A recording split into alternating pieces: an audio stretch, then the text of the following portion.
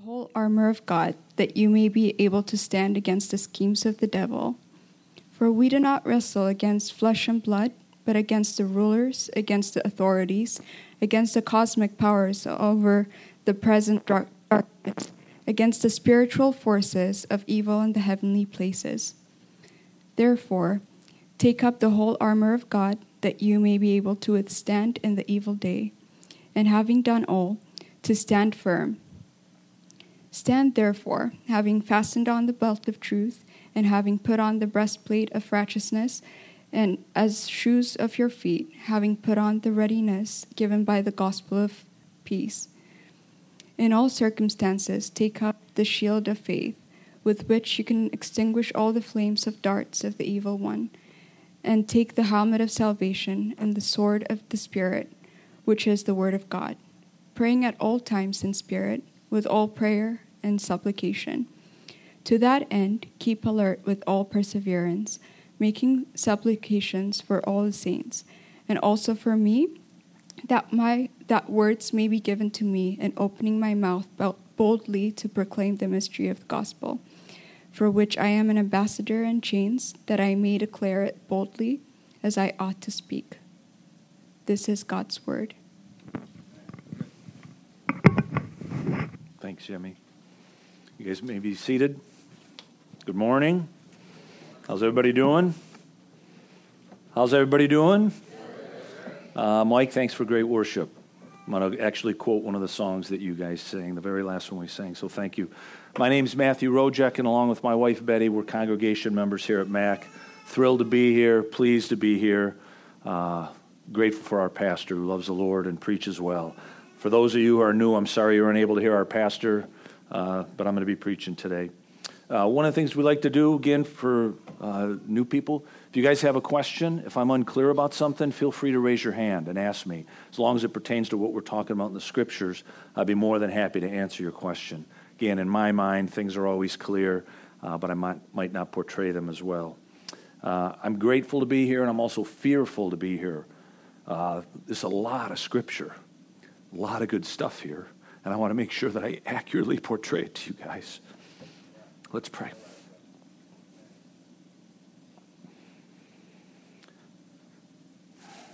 Lord Jesus, as we come before you, we are grateful that we have confidence in you, that you have never failed us.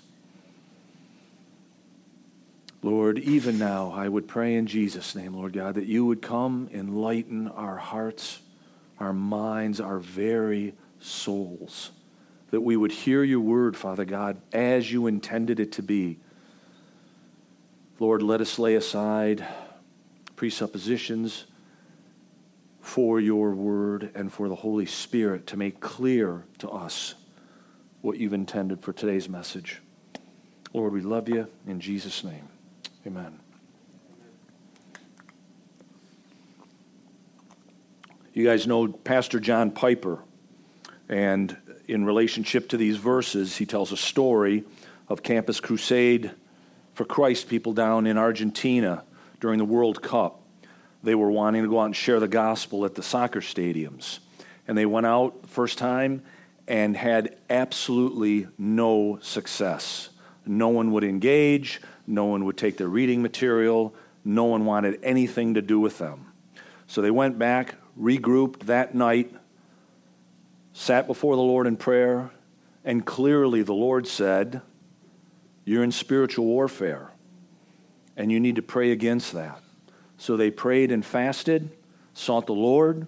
The next day went back out and engaged in multiple conversations. People continually said, yes, let's talk. We're in spiritual warfare.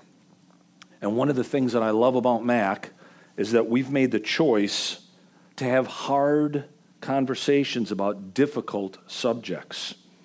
Today's topic, for the most part, the armor of God, most of you probably know very well. And like last week when Pastor was talking, and he used the word, I believe it was fight, and he said in the context, Pastor was thinking one thing, but the person who had related the story to him meant something completely different. Today's verses, depending on your denomination, but depending on your personal background and your history and your theology, it might look very different than some of the things we're going to talk about today. I don't feel that some of these scriptures get any play in the Reformed camp that most of us run in. And I think that that's for a couple of reasons. One of them is that although we understand the concept of not wrestling against flesh and blood, when the spiritual component comes in, I think we're a little scared. And I'm concerned, I even fear, that we're not going to totally pursue these scriptures because of the nature of them. When we talk about spiritual wickedness, cosmic powers, rulers, spiritual authorities, we're talking about demons. And that's just weird. And the images that those things can conjure up in our mind can take on a scary nature. The enemy's intent is to separate our souls from Jesus Christ, the only Savior, and he will do so in any manner, fashion to him. You know, this topic reminds me of speaking in tongues, of the gifts of healing, words of knowledge and wisdom, prophetic utterances that foretell the future. We stay away from that stuff. As Reformed people, we run from that stuff for a variety of reasons. Again, I think there's a couple of components that play here. We're sensory type people. We like to feel, we like to see, we like to grasp with our mind. We want something in a concrete box. And whenever we talk about spiritual authorities, wickedness in high places, how do you quantify? How do you qualify? How do you set that in something that we can grasp? I think it's very, very difficult. It's easier to just keep it at arm's length. And I think the other thing that enters into play is we probably all know people who have perverted God's word and pirated it for their own means. A lot of times in the Pentecostal world, that ends up in emotionalism. And so we just hold it at arm's length.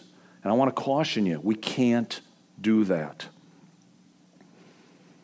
So instead of grappling with those issues and determining God's actual voice, we miss a puzzle piece that he's put together in his word that is theology that you and I need to pay attention to. We're going to see today a number of scriptures. You guys know them all, most likely, that are going to talk about spiritual wickedness, going to talk about rulers and authorities. We also know stories of missionaries. And you guys have seen, I'm sure, firsthand, darkness, spiritual wickedness, doing some scary things in our community. So Paul says at the beginning of these verses, he uses, what's the first word? Finally. Now Paul's gone through 5 chapters of exhortations, encouragements, challenges, proclamations, and he says, finally. And what is the finally of all those 5? We are in spiritual warfare, and we've got to recognize that. Clearly, we wrestle not against flesh and blood, but against principalities. So just a couple quick scriptures. Genesis 3:1. Satan says to Eve, "Did God say?" Haven't you and I heard that exact same voice saying the exact same thing? Is God's word true? In Daniel's praying. His prayers are hindered, are unanswered. And after a period of time, an angelic being comes to him and says, "Hey man, heard your prayers right when you sent them, but I've been warring with the king of Persia. Finally, some more angels came, we conquered, and I'm here to give you your answer." Elisha, they're about to go to war, and his servant is in fear. So what does Elisha do? He prays, says, "Lord, would you open up the eyes of your servant that he might see you. And he opens up his eyes, and around the top of the mountain are angelic beings, presumably with swords and chariots, to win the battle for the Lord. We've also seen Jesus casting out demons, disciples casting out demons, multiple other things in the Scriptures. Finally, be strong in the Lord and in the finally be strong in the Lord and in the strength of his might. Paul's instruction is because the nature of our battles and our warfares and our limited abilities on our own to engage in this type of spiritual warfare without God's own intervention in our lives, changing not only our mindset, but giving us some pieces of equipment that we can engage in this warfare. So I ask you to, hear me. Who do we serve? What are his capabilities? Is anything too hard for God? Manna, quail, water from rocks, his mocking of all of Pharaoh's gods with all of the plagues that he sent. The God who we serve is unlimited in power. I mean, it's not even a question as to the outcome of eternity. It's a foregone conclusion. And that is the God that we serve. That is the God that Paul is encouraging us to be strong in. We have unlimited Father whose capabilities, he's the creator of the universe. John 14:12 through 14. Jesus says, truly, truly, I say unto you, believe in me, and in the works that I do, you shall do, and greater works shall you do. Why? Because I go to the Father. It says, whatever you ask in my name, as long as the Father's going to be glorified in that, I'll do it. Ask anything in my name, and I will do it. As believers, we work on our own strengths. We've talked at the discipleship retreat about spiritual gifts, about personality strengths. Every one of us in here is part of the body of Christ, and we work in those strengths that even those things are a gift from God, right?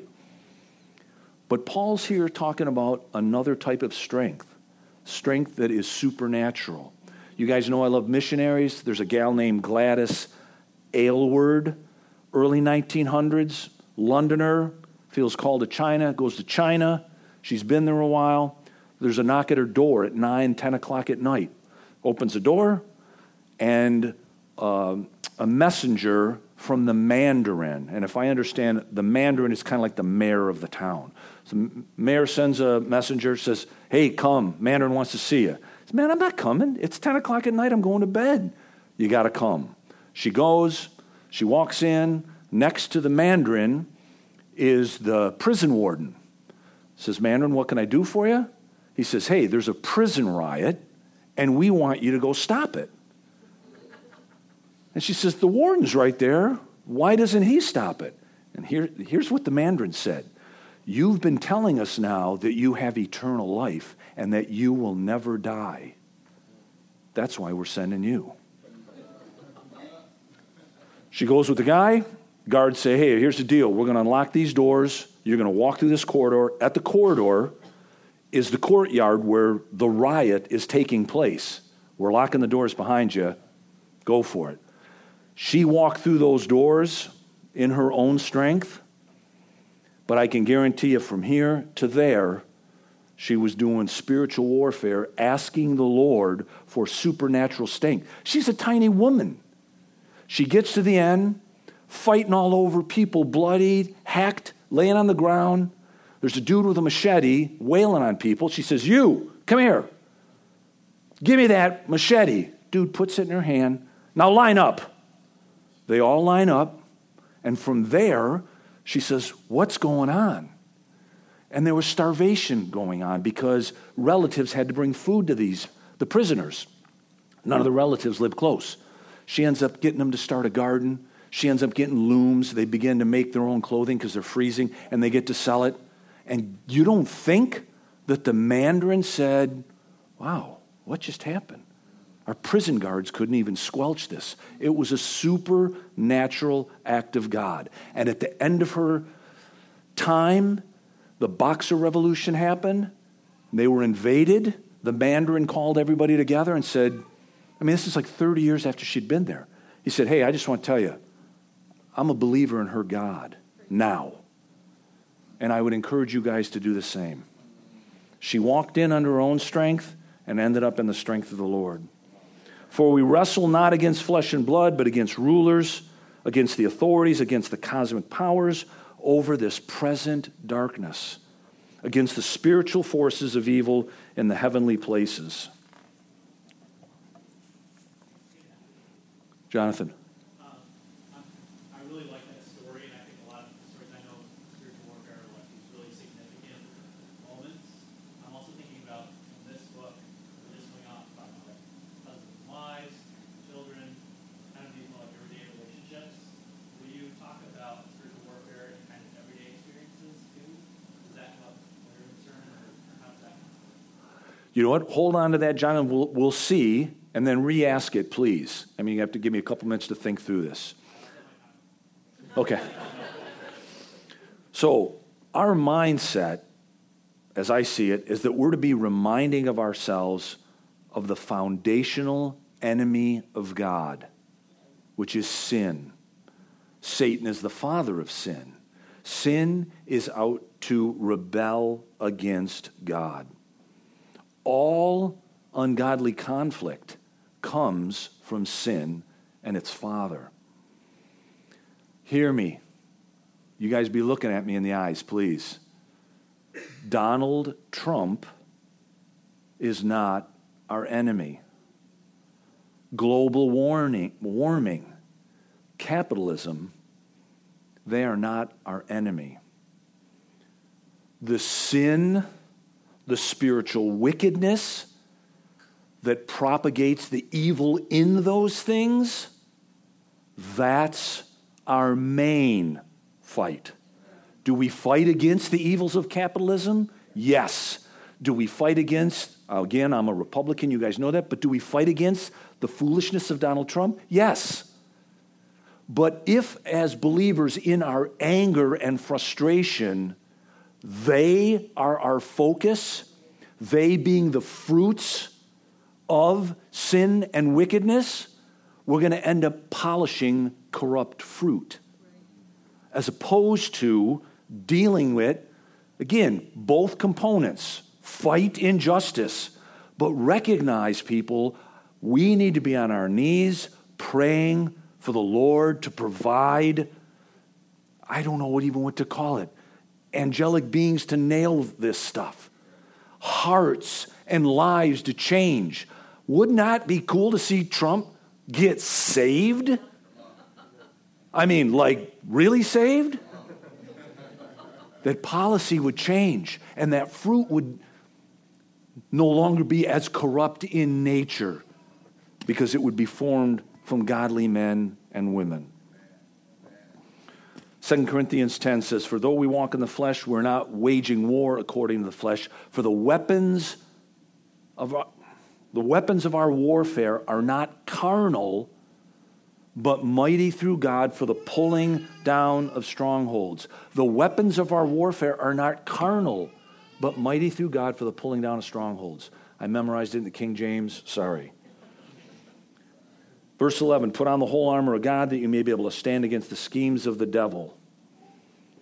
Paul's got our attention. These are very vivid imaginations. And now that he has it, he gives us the answer. God's armor. Note whose armor we're putting on. It's not ours. It's not an earthly garment like Goliath's that did him no good against the power of God and a slingshot. Think of the confidence that comes with association to a particular group. And sorry, I always use sports analogies. Man, that just works for me. Now that Kevin Durant and Kyrie are with Brooklyn, to be associated with the Brooklyn Nets, if you're like an incoming rookie, man, you're walking taller, You got wearing a cooler jersey. All of a sudden, Brooklyn Nets jerseys are cool. Women's soccer. They just wailed and won the World Cup. Do you not think that the marketers are going to take that thing and run? People want to be associated with strength. It gives us confidence. Whose armor are we putting on? I mean, can our confidence be anything other than assured? The belt of truth, or what I call the clarity of the entirety of God's word. Saints, do you know God's word? Do you know God's word? Does it affect your mind, your soul, your actions? You know, we were just having a conversation.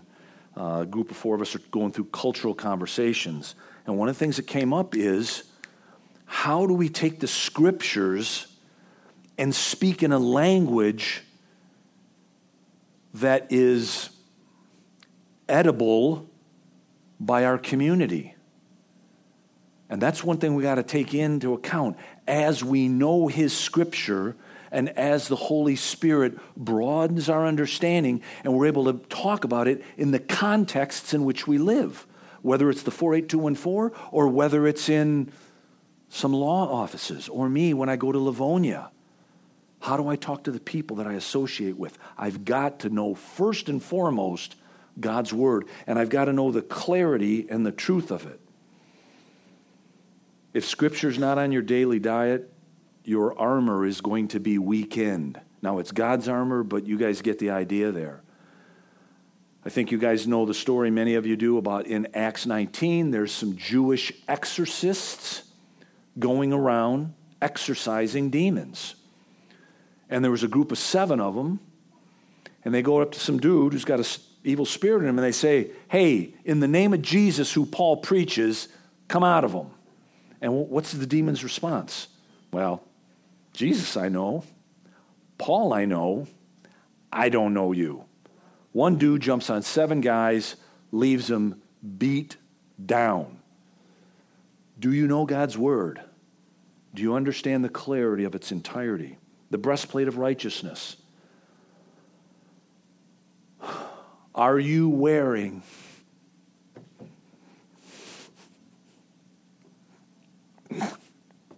Jesus' blood-bought breastplate of righteousness that was purchased at Calvary? Or are you wearing your own garment sewn of good works? You guys know the scripture, a little leaven leaveneth the whole lump. You put a drop of food coloring in a glass of water, and it turns the water a color. If we add anything to Jesus' breastplate of righteousness, we've really messed the whole thing up. Or do you, like Paul, count all his accomplishments, your accomplishments, mine, our social standing, our heritage, our education, as useless dross compared to knowing Jesus and being hidden in him? Shoes of readiness. What's the point of wearing shoes? Do you wear shoes in your house? You come into mine, you better not. But you take them off when you get home. You wear them when you travel. And what Paul's saying is here, he's echoing what Peter says, I think it's in 3:15. Peter says, be prepared to give an answer to those who ask, what is this hope that is within you? That's paralleled here. You put on the shoes of readiness as you walk to work, as you walk to your neighbors, as you go to church, wherever you walk, these places that you trot upon, are you ready to give an answer to those that will ask, what is this hope? What is this peace? Why are you a white guy living down here? Are you ready to answer that? Helmet of salvation. 2 Timothy 12b. This is Mike, what you sang. Paul says, I know whom I have believed in and am persuaded that he is able to keep that which I've committed unto him against that day. The song you sang says, man, I have confidence. I have confidence as I've laid my life down, as I've given my all to him. I have confidence that he is able to, between the time of my conversion to the time of my death or the time that Christ comes, I have confidence that he won't fail me. Saints, if you're working for the kingdom, man, you're going to take shots. And if we lack the confidence knowing that the Father has our back, our front, and he has prepared his kingdom for us, eternity, if you are a believer, is settled. But man, the path there, we're going to have busted toes. We're going to be missing some teeth. And there's going to be battles that without the confidence of saying, Father, I've entrusted my life to you, I'm going to continue to trust my life to you. I think you could ask Betty. Betty and I can agree with that song, as old as we are. He's never failed us. Of course, at the moment it looked like failure, but guess what? What does he do? He turns those things what the enemy meant for bad to his glory and to his honor. Protect your thoughts with consistent renewing of the promise of eternal salvation. Will you choose to answer all internal conversations with the hope of eternity? Scriptures say constantly the battle's in the mind. Will you answer those with the Scriptures and the confidence of trusting in Christ? Sword of the Spirit, which is the Word of God. What did Jesus say when he was in the wilderness with Satan and Satan was tempting him? What did he answer back? Satan quoted Scripture. Jesus quoted Scripture and said, it is written. And also what did he do? To me, this is the spirit or the belt of truth, the clarity of God's Word. Satan quoted Scripture. Jesus quoted the fullness of the Scripture. You and I need to be prepared to do that. As we talk to friends, family, who have an air of spiritualism in them, but they misquote the Scripture, or they partially quote it, or they don't quote the whole of it. That's what Jesus did. Shield of faith. How does faith quench, put out, subdue, pervert? How does faith quench, put out, subdue, prevent, or remove what I call future acts of destruction? You get a fiery dart. The dart hurts in and of itself, but it's also on fire. It can bring more pain. How do we change that? By replacing the torment of the uncertain future that's come with that dart with one of certainty. It trumps the circumstantial now with the secure tomorrow by placing the authority of God's Word over all else. 1 Corinthians 13:12 talks about we see in a glass or we see in a mirror dimly. As great as our theology is, as much of the Scripture as we know, there is going to be uncertainty. There is going to be, I really can't see the fullness until the fullness of the kingdom comes. So recognize we are not going to be able to put everything in a nice little equation or a nice little box because of what Paul says here. Until eternity is revealed in its finality, there's going to be some cloudy vision. That's why we discuss things, trying to hear God's voice clearly. And in 1 Corinthians 4, for this light momentary affliction is preparing for us an eternal weight of glory beyond all comparison, as we look not to the things that are seen, but to the things that are unseen, because the things that are seen are temporal. They're changeable. But the things that are unseen are eternal, because those are created by the Father for you and I. Luke 18:1 and 8. Now, this is the parable I use like every time I preach, I think, but I'm not going to use the parable. I'm going to use with sandwich. And he told them in the parable to the effect that they ought always to pray and not lose heart.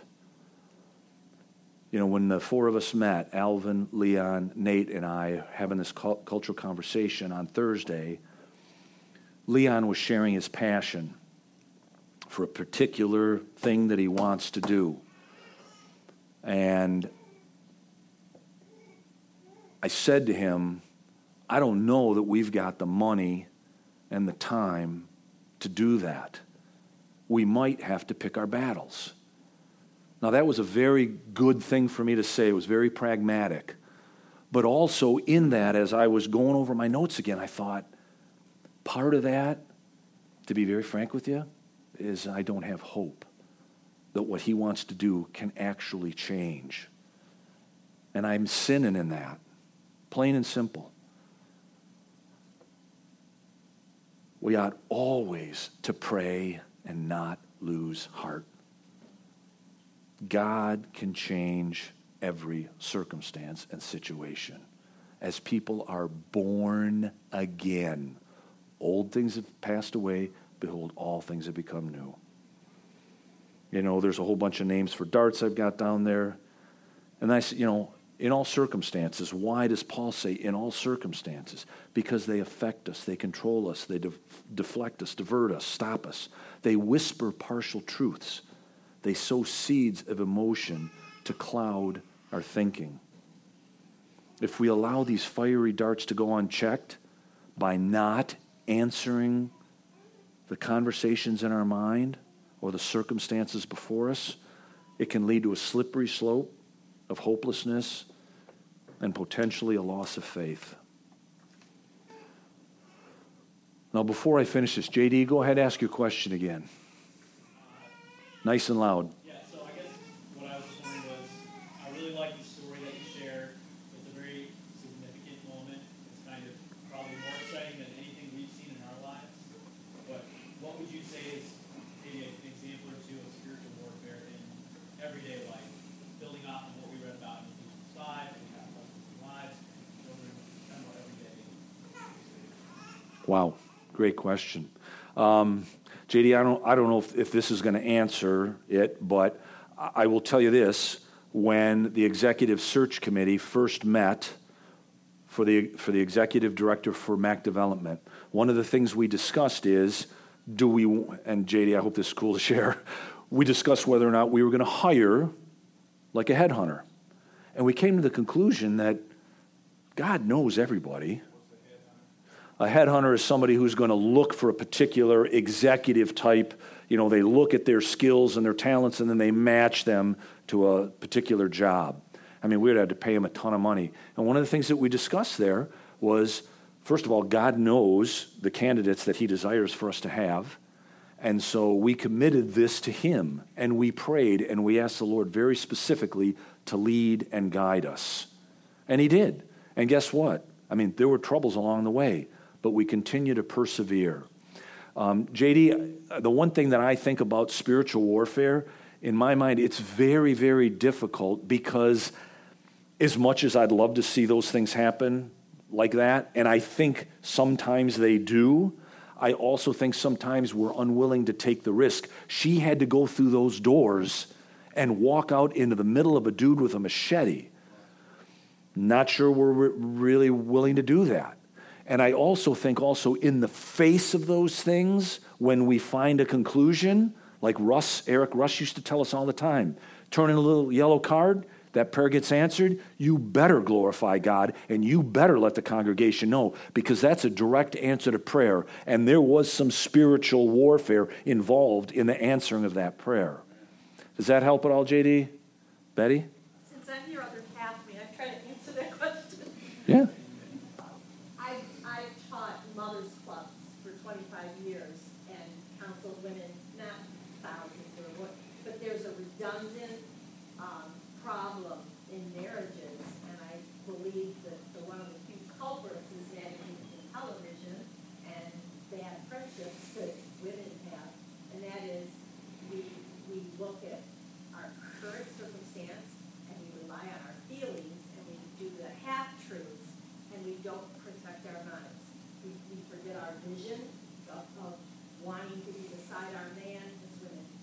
side our man, either help me, either we're a prayer warrior, and all of a sudden that hopelessness comes in, and it shrinks, and then your mind gets muddled, and then when things are bad, there's a strength there, and you're not relying on God's armor to protect your mind and to pray with a shield of faith and to use encouraging words. That is one clear example to me that marriages are under attack in spiritual warfare. What's difficult is to try to explain to a woman, which in the beginning of his sermon, like, you're being challenged by evil, or you're by a demon. Like, you can't say those things because you don't have enough time to get the whole context of the curriculum of what's really going on. And so the minimal is to say, you've got to guard your mind, use paper, use scripture, stay focused, and don't quit trusting, don't quit with your faith, and see God use you loving your husband in peace and shielding maybe his criticism and his doubt and discouragement, and knowing how to stand in the gap for your partner, for your other half of a marriage. I hope that's practical. Thanks, Bets. JD, I also think, be honest with you, I think the Commons is a great example of the partnering that I'm trying to get across here. People worked hard. We raised money. We swept and cleaned and hammered and nailed and painted. We worked hard. But man, if you think about the reality of what happened, Zeke jumped in the deep end with lead boots on. And he had to find a way to swim and get that thing done. That's a big deal in this community. In my mind, that thing is a miracle of God that had both the working of Mac Avers and the answering of prayer by God himself to bring that thing to pass. I mean, that stands as a pinnacle of faith as far as I'm concerned. So we're going to wrap it up. When I say that we can't allow if we allow the fiery darts to remain unchecked, one of the things I mean is, again, there's so many scriptures. There is therefore no condemnation of them who are in Christ Jesus, who walk after the Spirit and not after the flesh. As we hear these voices of, did God say, you're too weak, you've sinned too many times, you've got too much baggage, you're not even praying, Leon's asked you to do this and you're not even doing that. As we hear those things, we've got to counter them with the belt of truth, the sword of the Spirit. And lastly, to me, this is, like ginormous. The shield of faith is not static like most of the other things. I've got the breastplate of righteousness, and it covers here. Helmet of salvation. The shield of faith can be moved wherever we need it. I just saw the beginning trailer, or one of the parts of Troy, and Brad Pitt has got his shield all over, and then one time he actually throws it on his back, and the spear goes, into the sword of the back, and he pulls around his ankles and stuff. That's the shield of faith. That's the shield of faith. It's not static. It's to be used. And again, I do want to, I want to make sure we're clear on part of JD's question. I think using the shield of faith and the armor of God is a scary thing because we're talking spiritual warfare. Think about some of the things that we know that Satan has done. Genocide. I mean, man, there's so much stuff. That is wickedness. It blows my mind to think about that stuff. Stuff in our community. Alcoholism, drugs, single women. He is bent on separating our souls from our Savior. And that's not going to be fixed by our public policy. Again, fight for public policy. But as a church, we need to be praying and recognizing the spiritual warfare that's going on and asking God to intervene and come to our aid. So when one other thing when I say this is my last point. When I say the shield of faith is not static, the other thing I'm going to tell you is it can be used as a weapon. I have got the best wife in the world. She is 10 times the person that I am. And if you knew her and you really knew me, you'd agree with me. And the last couple of years, she has suffered some grievous wounds. And some of those at the hands of believers. And as we are talking through those things, I'll get a call in the middle of the day. Or when I come home, I'm all, how you doing, babes? And in essence, she will say this. You know, I said to Satan, you might have broke my jaw with that sucker punch, but I'm going to come back after you. And that day, every person Betty came in contact with, she shared the gospel of Jesus Christ. By faith. Nothing had changed. Even now, we're still waiting for answered prayer. Even now, her wounds are deep. And you guys have suffered similarly. I'm sure you have. How can we quench the fiery darts? By using the shield of faith. I know whom I have believed in and am persuaded that he is able to keep that which I've committed unto him against that day. Would you pray with me?